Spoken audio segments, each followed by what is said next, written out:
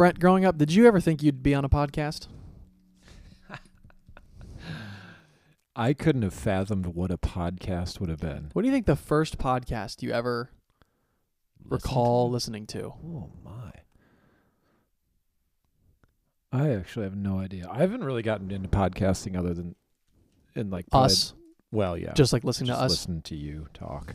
No, it's probably been more like within the last 4 or 5 years that I've really even done that. It is sort of fascinating because you could look at podcasting as a return to radio.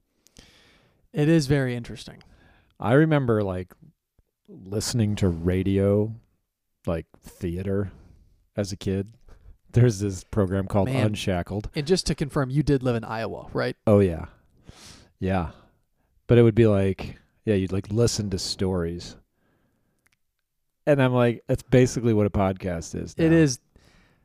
Yeah, that is kind of funny. The same thing's happening with streaming services right now, where it's like we went away from cable because it was like too expensive and you had way too many options that you didn't have. And now that there's all these streaming services and you only want to watch one show from one service and other movies from a different, you have people that are like kind of entertaining the idea of like, well, we should just have like an option to pick and choose from different streaming services. Like, well, that's just what cable was.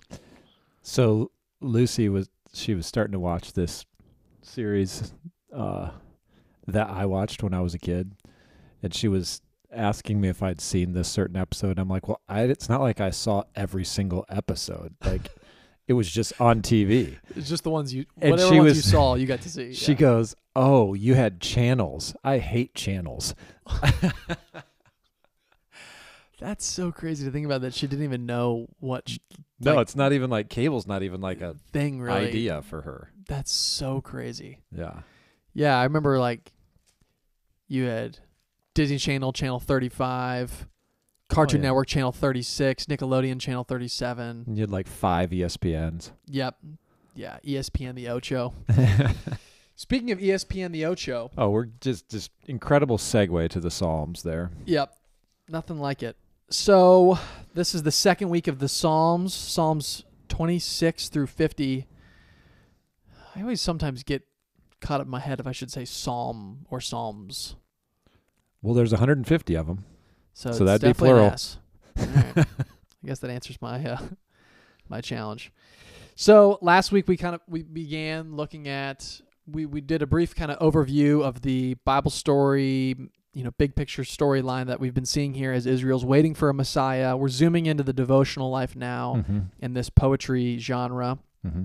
And instead of, recapping 25 different Psalms each week, 25 individual Psalms and what each author's saying, we decided instead to kind of look at the different themes that we see throughout the Psalms and highlight one specific Psalm genre or Psalm theme each week. And so last week we did Messianic as we looked at Psalm 2, not to be confused with Psalms 2. That's right. And this week we'll look at praise, Psalm 33. Okay. So, do you know the last time we incorporated Psalm 33 into our corporate worship gatherings on Sunday mornings? No idea. I'm not positive, but I don't think we ever have. I did a brief search. We definitely haven't in the last 2 years. And when I looked through the Hattonfield archives, I couldn't find anything. It's technically your fault because you plan the kind of pastoral prayer and scriptural. That is kind of like one finger pointing out, 4 fingers pointing at me, or 3 fingers pointing at me, or whatever. So, I mean, I actually kind of thought it might be wise to even touch on that point, why we've tried to incorporate some of those scripture readings into our worship gatherings on Sunday mornings. Do you want to comment on that at all? Well, I think the basic point would be if we want our thoughts about God to be, I guess, guided by God's thoughts about God, then Scripture is the way to, navigate that or, approach the Lord. It's not like, because that is the essence of worship, is like trying to understand and worship God for who he has revealed himself to be, not who we want him to be or who we think him to be, or, who are whatever, Yep. So I think I know the best way to do that is to allow Scripture to define who God is and then guide our thoughts about God. Yeah. So, yeah, that's great. I love that point there that you made, identifying that if we weren't to allow Scripture, if we don't allow Scripture to filter through our understanding of God, there's a very good chance we misunderstand who he is and have kind of characterized him to be subservient to our own desires, or... Yeah, and I would say it's not even a very good chance. It's like we will do that. Yeah. We will form an idol. Yeah. And make him to be what we want him to be. Yeah, that's great. And then, I mean, obviously it's not... We're kind of coming off some unique Sundays with Grad Sunday and with the baby dedications this past week, but we do try to kind of incorporate like a holistic representation of prayers, types of prayers throughout Scripture, which is what we're getting into in the Psalms. Why might it be important that, it might be uncomfortable to spend time kind of navigating these different themes of prayers, but why might it be important for us to spend time doing that? Well, I think just to see the breadth of the human experience as it relates to God. There are times, like, it would be disingenuous for us to, be in a spirit of, you come in with some really heavy thing on your heart, and not that you can't praise God during that, but it does feel a little bit like, actually, I'm really down today, and I'm more needing to be honest about how I'm feeling and where I'm looking and where I finally find my hope. So I think to be able to, the Psalms capture that whole broad experience. Yeah. So that it's not always just praise, praise, praise, praise. Yeah. Because sometimes, like, we come in and like, man, it's been a really hard week, or something tragic has happened, and what do we? It's not consistent with what we're experiencing. Yeah, that's great. Yeah, it is. That is a challenge to try to incorporate that, because even, there is kind of that. We talked about this, I think, maybe last week or whenever we were kind of introducing that idea of the Psalms, is that there is that temptation to kind of think that we're not allowed to experience those different heights and downs of emotions. Right. Like, it should only be praise. Right. And realizing, like, God made our emotions, and it doesn't mean we take our cues from our emotions, because that can be a roller coaster. But at the same time, we do have to realize God made our emotions. Yeah. And also, we do live in a broken world. It's created by God, and it's marked by his grace and goodness, but it's also marked by sin. And so there's going to be a breadth of experience there. Yeah. Sometimes we need to just come in and be broken before God because of our sinfulness. Yeah. Sometimes we need to come and be like, there's this awful thing that's going on in my life and I don't get it, but I'm still going to trust in the Lord. Or, or there's times where it's just like, man, God has just been blessing me, and I want to give gratitude. Yeah. And it also kind of helps calibrate us with that scriptural command for us to rejoice with those who rejoice and weep with those who weep. Like, we might be might be on cloud 9 spiritually, walking into church on Sunday, and to kind of walk into a prayer of lament that mentions, we're struggling to trust God in a time when church members are going through depression. Yeah. It kind of helps us realize, that not everyone's feeling the same way that I am. Yeah. And there's a way that we can love one another amidst those hardships. Yeah. Anyway, with that being said, this week we're going to look at Psalm 33 and do a which is a psalm of praise, and then we'll even just talk about that briefly, maybe its applications for our lives, and then we actually got a couple questions that we're going to dive back into. So I don't know. I don't know if you want to help me distinguish a psalm. I was trying to think of questions proactively people might have. I was trying to answer questions proactively, I should say. The difference between a psalm of praise and a psalm of thanksgiving, in my mind, is a psalm of praise. Now, granted, there's going to be a lot of intertwining going on there, but a psalm of praise is primarily praising God for just who he is and his character, whereas Thanksgiving psalms typically are testifying to God's work in a particular area or like in a particular event. So these are the psalms of praise, like we'll see in Psalm 33. There's a special attention paid to the character and the attributes about God. Yeah. And maybe psalms of thanks would be more focused on the actions of God. Yeah. When we were, being sabotaged by the nations around us, you delivered us. Yeah. Okay. Yeah. Well, let's do Psalm 33, and then we'll talk about it. You want to read it? Sure. All right. Shout for joy in the Lord, O you righteous. Praise befits the upright. Give thanks to the Lord with the lyre. Make melody to him with the harp of 10 strings. Sing to him a new song. Play skillfully on the strings with loud shouts. For the word of the Lord is upright, and all his work is done in faithfulness. He loves righteousness and justice. The earth is full of the steadfast love of the Lord. By the word of the Lord the heavens were made, and by the breath of his mouth all their host. He gathers the waters of the sea as a heap. He puts the deeps into storehouses. Let all the earth fear the Lord. Let all the inhabitants of the world stand in awe of him. For he spoke, and it came to be. He commanded, and it stood firm. The Lord brings the counsel of the nations to nothing. He frustrates the plans of the people. The counsel of the Lord stands forever, the plans of his heart to all generations. Blessed is the nation whose God is the Lord, the people whom he has chosen as his heritage. The Lord looks down from heaven. He sees all the children of man. From where he sits enthroned, he looks out on all the inhabitants of the earth. He who fashions the hearts of them all and observes all their deeds. The king is not saved by his great army. A warrior is not delivered by his great strength.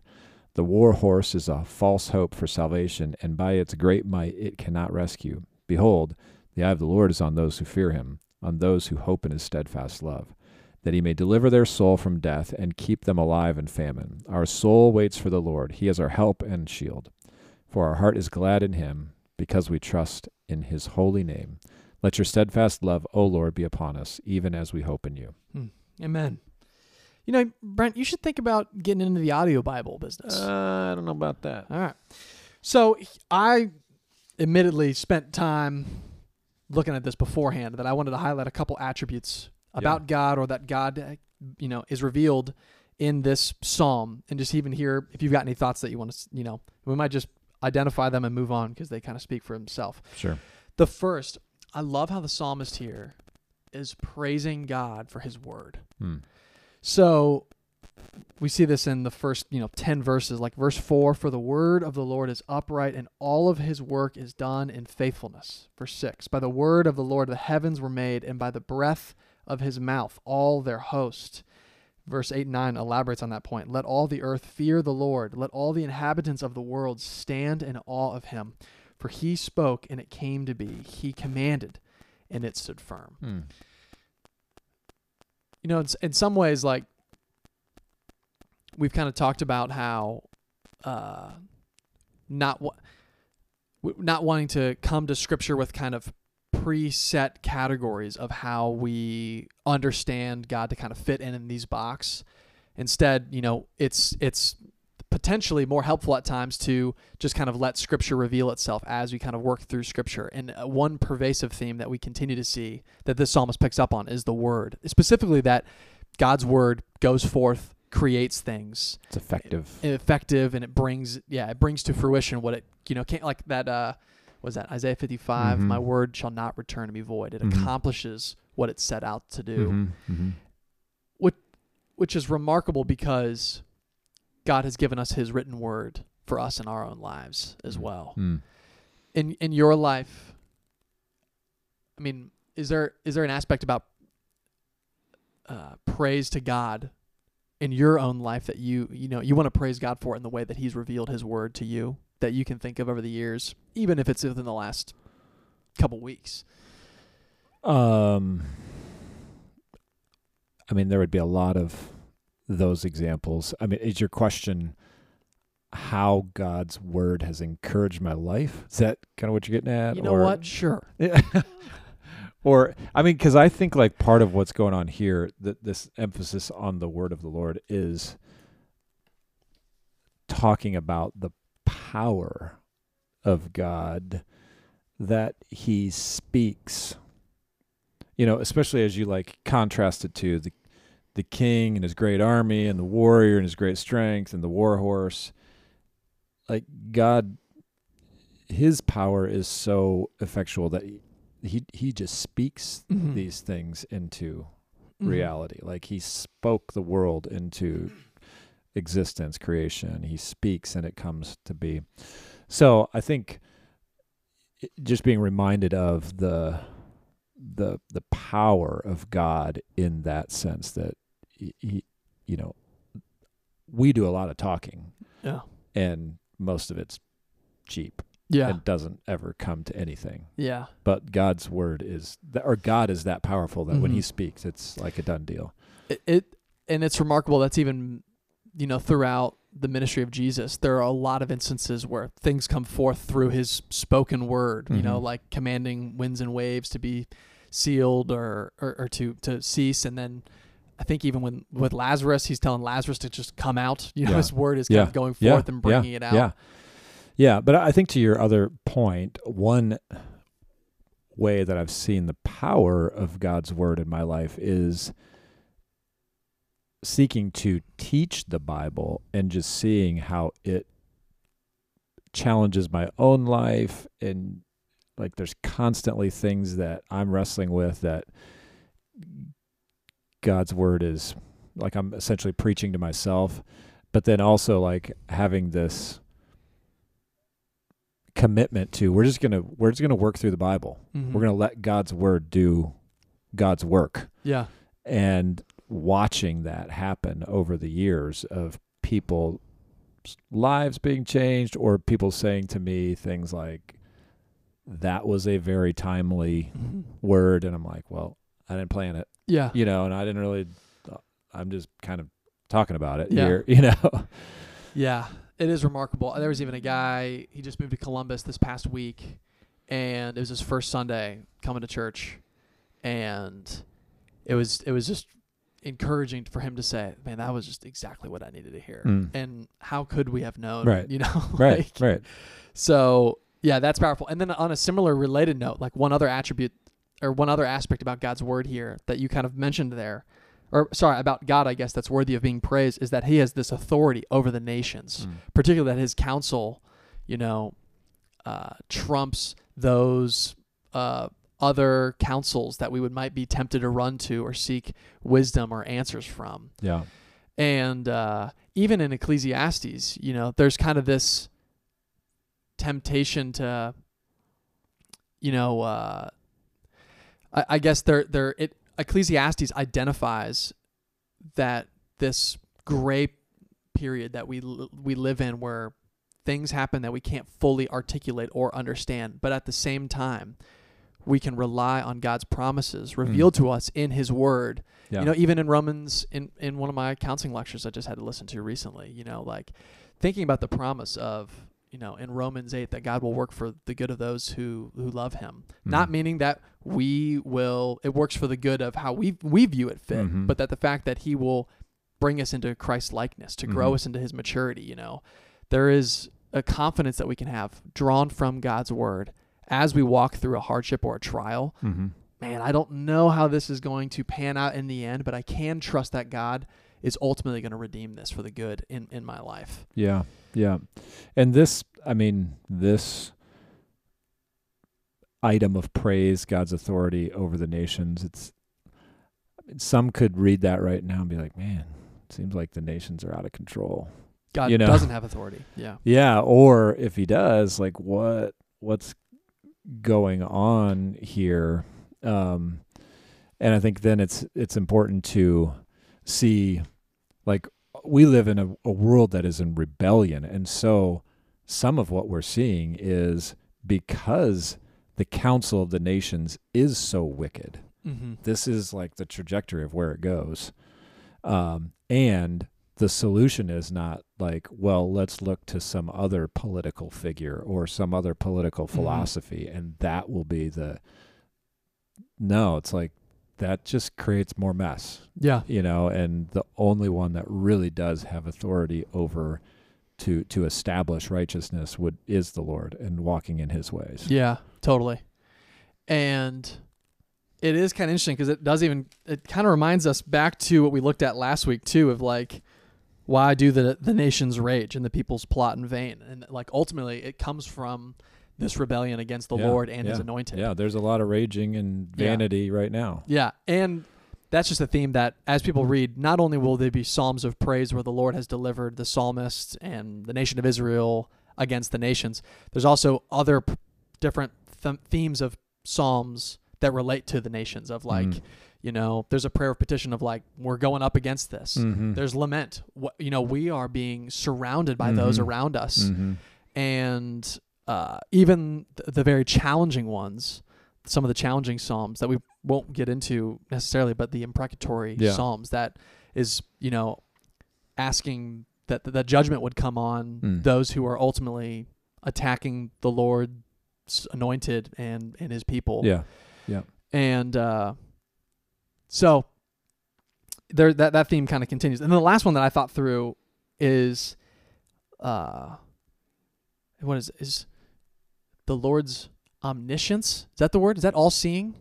Do I get that word wrong? All knowing. Yeah. Is there one for all seeing? Omnipotent, omnipresent, omniscient. I don't know. Omnipresent? I don't know. Anyway, the Lord, that theme of the Lord looking down on those who fear him, that the Lord, like, there's nothing that escapes the Lord's eyes. Yeah. Which kind of has like, man, there's like... Cuts both ways. It does cut both ways. There's a praise of, man, the Lord sees those who fear him that are obeying him when no one else is looking. Yeah. And even when they're maybe suffering for it. Yeah. And then on the flip side, there is like, even though we're praising God for this, that is like a fearful thing of like, man, the Lord God knows. Watches, even thinking through like, there's such an irony of like how many times wickedness goes on throughout the world where people are doing their best to make sure that no one else knows about it. They're deleting their text messages, erasing their search history, doing things in private where no one else is around. Yep. But it's just the irony that the Lord is always watching. You can't escape the eyesight of the Lord. So totally. I don't know. I know this is kind of a unique way of going through the Psalms, but it's kind of a different piece of literature as we compared to some of the other ones that we've done before. No, I think it's good. Psalms of praise. Anything else that you think through? Like, I mean, do you try to, when you read Psalms of praise and there's one attribute about God that seems to reoccur, I mean, do you try to keep that in your mind throughout the day at all? Is there any? I mean, I don't know if there's any like tricks. Is that what you're saying? Like not necessarily as much tricks as much as just magic. Just neither. I think that's ideal to be able to do that. I think again, like doing this the way that we're doing it might be a little more challenging to do that, but Psalms, I do believe, generally are meant to be more ruminated on, meditated on, kind of read over and really let them sink in. And that, what you're talking about, I think is kind of the end goal of, really anchoring in on a quality or character of God to praise him for. But I think also just in praise in general, I mean, a lot of these same themes, it's like we could get up and praise God every day for. I mean, we think about the power of his creative hand and, just his gracious character and holiness. That's stuff that that could always be part of our praise life. Yeah. And like you said about having scripture help us articulate accurate thoughts about God back to him in prayer, even, there are times, there's been people that have mentioned, sometimes they'll pray through the church directory. It's been kind of a growing trend. And there's some people will say like, well, I don't know who I'm praying for, this person. And I don't even know what this, like some of these people didn't even submit a picture. I don't even know how old they are or anything. What they look like. Yeah. But like, even allowing the Psalms to guide our prayers for people, as these are things that we hope to see, particularly with Psalms of praise, right? Like this is a posture anyone. we hope to see in everybody in our church, So, if you were to walk through Psalm 33 and pray through the directory, even spending one verse per person, Lord, we pray that Dom and Naomi Colatrulio would shout for joy in you and would continue to praise you every day. And then just slowly kind of work through. So different applications of how you can guide, let the Psalms of praise guide your prayer life. Light shout out to Dom and Naomi there. Yep. We're getting dinner with them tonight, so that was kind of like, All right, Rev. It's been a minute. It's been a minute. But we're on to some questions. Oh.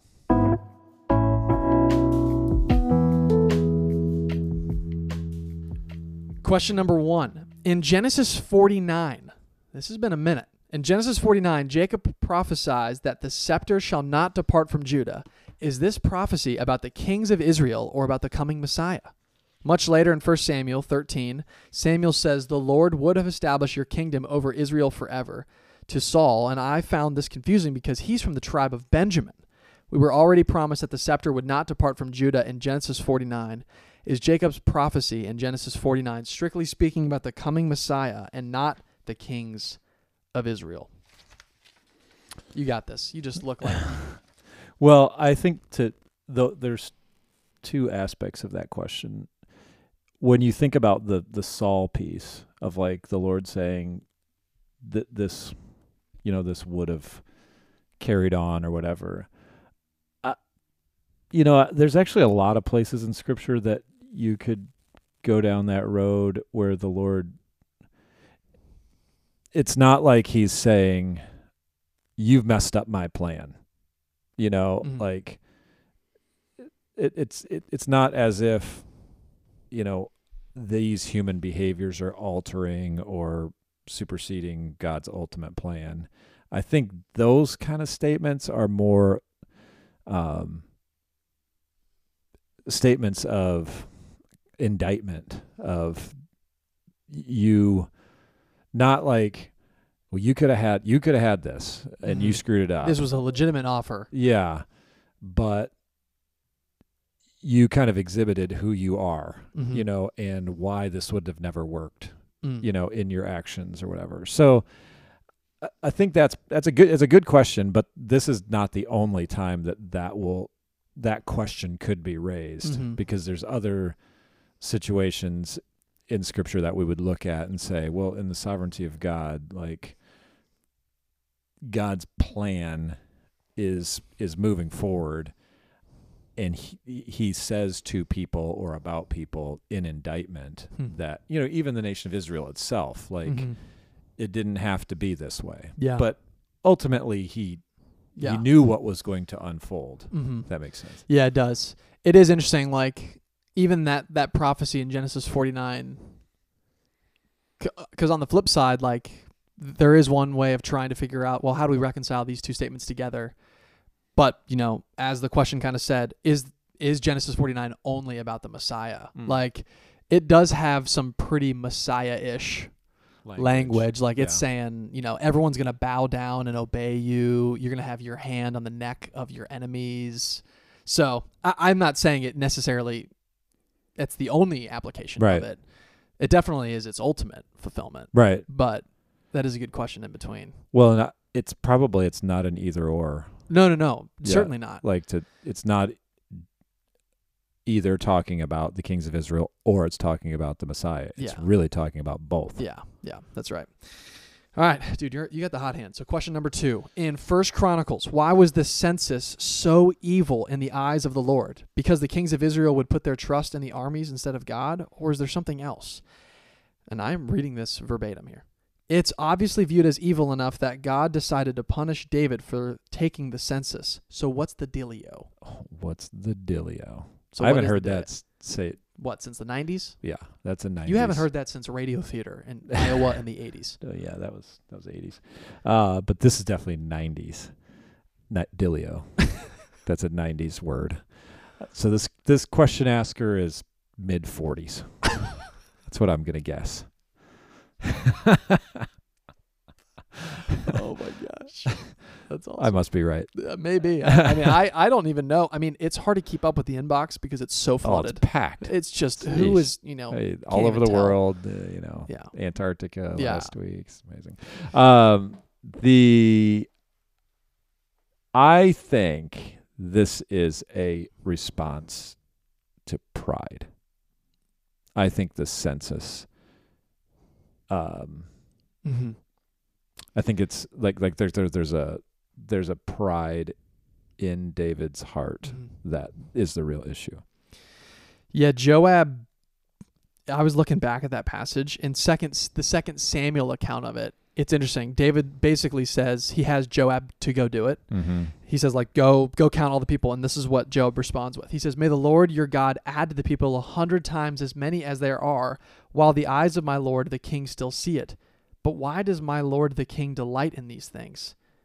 And then it says, but the king's word prevailed against Joab and the commanders of the army. Mm-hmm. So it doesn't even he really gives an answer. Joab's kind of like, hey, the Lord's already blessed us and he's going to continue to bless you. Why do you want me to do this? And it just says, go do it anyway. Yeah. So there is kind of an interesting, is it discontentment? Is it pride? Mm-hmm. Is it, regardless. There's a little bit of Nebuchadnezzar-ish, Yeah. like, hey, look at all that's out here. Yeah. So, all right, man, that's all we got. I'll pray for us when we're close. Heavenly Father, thanks for this time that we've gotten together, and we pray, Lord, that as